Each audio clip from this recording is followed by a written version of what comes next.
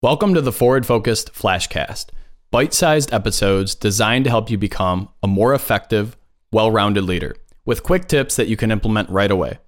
I'm your host, John Reich, and in today's episode, we're talking about adding your daily rundown to your calendar to make sure you succeed.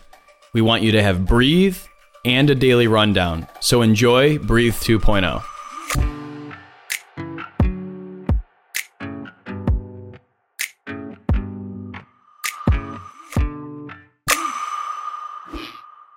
So if you've been with Forward Focus for a little bit, I encourage you to remember and look back on the Breathe episode that we did and how having the power of being able to breathe or pause in your day to sort of hit reset and get refocused and realigned, how powerful that can be in your world.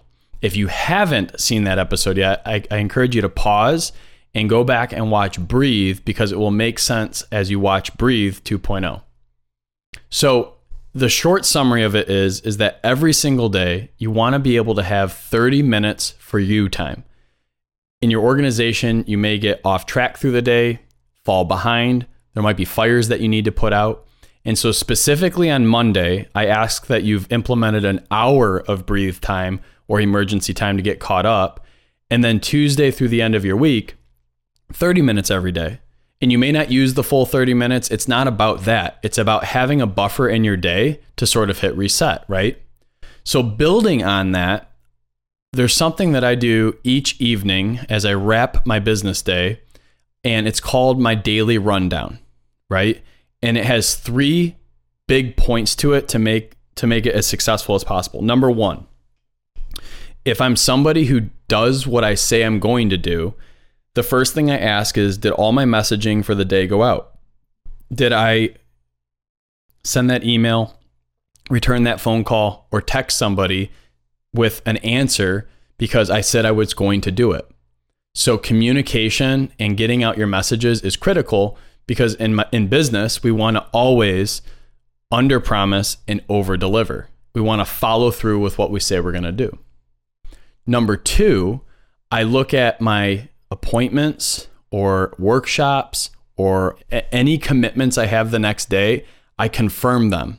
I send out messaging, but I confirm that that is locked into my calendar and that my day is organized. And this is helpful for people that sometimes double book themselves, or maybe they have an assistant that's working in their calendar and maybe double booking. We want to make sure that we are really following a tight schedule, but one that is maintainable, right? One that isn't going to burn us out or ask for us to be in 2 places at once, because that rarely works out in this world. So number 2 is always confirming the next day, confirming the calendar and the appointments.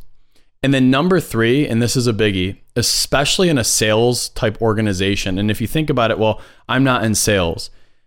In fact, most jobs, most organizations, if you don't have clients, if you don't have new clients coming into your organization, then you don't have a job, right? So I would argue to think about clients in any way that it relates to your industry as about new business, new contracts, new appointments, whatever that might be. In my world, I create what's called a hit list. And it's who am I going to target that I'm not in business with yet that I would like to be. And so I'm like, okay, here's the 20 names that I'm targeting tomorrow. Do I have the information I need to have, a reasonable and efficient conversation with them? Do I know what they did last year in their business? If I'm trying to consult them and attract them to my organization and I'm going to say I'm going to grow your business, I better know what they did in business, right? I better know what they've already performed. If I'm looking to bring on new clients to do headshots for family photos and I have a photography business, I would want to know like the last time potentially, or a question I'd want to ask is, when's the last time you documented a family moment? Right? I'd want to know if this is a pattern that they've done before or if it's something that they're brand new and they're going to be experiencing for the first time with me. So that hit list is critical because oftentimes as business leaders, if you don't succeed in your morning and get off to a good start in terms of growing your business, in the back of your mind the rest of the day, you're typically running your business, right? Growing and running.